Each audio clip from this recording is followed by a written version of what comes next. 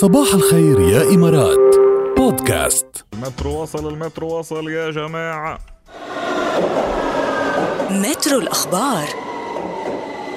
يلا هات لنبلش أخبارنا ونروح لوين بدنا نروح يا جماعة. بدنا نروح عند زبون بريطاني اللي دفع يعني لأحد أكشاك الطعام عن طريق الخطأ 666.5 جنيه استرليني مقابل شراء وجبة سريعة، أغلى وجبة فاست فود بالتاريخ. هذه المفروض يدفع هو 6.5 جنيه، دفع 666.5 جنيه. وبعدين لاحظ هذا الشيء، يعني بعدين انتبه أنه أدخل الرقم بشكل خاطئ بعد شيء كم يوم، وتواصل مع المحل وتواصل مع المصرف وناطر يرجعوا له المصاري. بس مهم هيدي صارت أغلى برجر بالعالم يعني. المحطة التالية.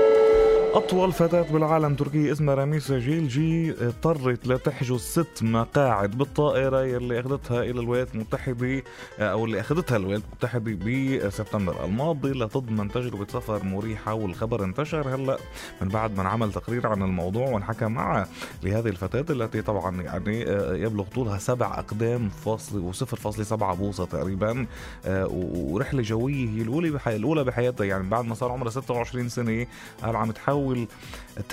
هيدا أهم شيء بالخبر بعتقد، مش إنه سافرت وإنه أخذت 6 مقاعد، وإنه أهم شيء بالخبر كله هي قالت إني أحاول تحويل مساوئ الطول المفرط الذي أعاني منه إلى مزايا يومية بتساعدني بحيث بعيش حياة أفضل.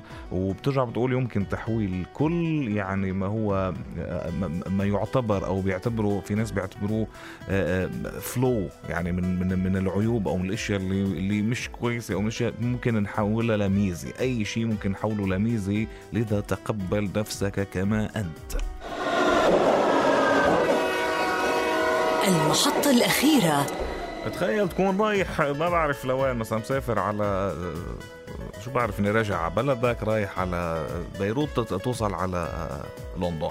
شوف تخيل مثلا تصير معك. هلا هيدي صعبة تصير لأنه فيش تشابه أسماء، بس بالحالة اللي بدي أخبركم عنها في تشابه أسماء. ليبرون كان مسافر من نيويورك بالولايات المتحدة على أساس رايح يقضي عطلة الأحلام بسيدني بأستراليا. بعدين أصيب بصدمة لما شاف جبال مكسوة بالثلوج من نافذة الطائرة. هو رايح على أستراليا بهذا الوقت صيف، ورايح على أساس يصيف، ورايح على شاطئ الذهبي والما بعرف شو والكريستالي وإلى آخره يشوف ثلج. قال لك شو في يا أخي وين جينا نحن؟ طلع رايح على سيدني بس بدل ما يقطع يعني قاطع رحلة وطالع، بس بدل ما يروح على سيدني الأسترالي أوكي راح على سيدني اللي هي مدينة صغيرة بولاية مونتانا الأمريكية. بقي بأمريكا يعني. أنا رايح فين؟ أنا راجع تاني. مترو الأخبار.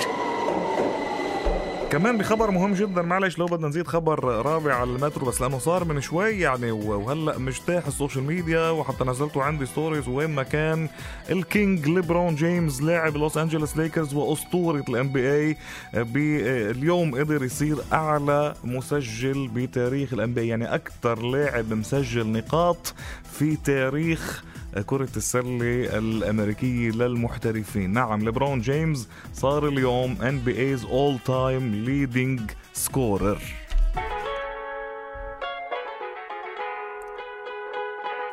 يعني اللي بيحبوا الليكرز، أنا مشجع ليكرز فانبسطت كثير وبحب ليبرون كمان، فمبروك. يعني a new history has been made صراحة، إنه يصنع التاريخ. ستيل بعده بالنسبة لي مايكل جوردن أفضل لاعب بتاريخ الباسكتبول، بس ليبرون جيمس أفضل مسجل. صباح الخير يا إمارات بودكاست.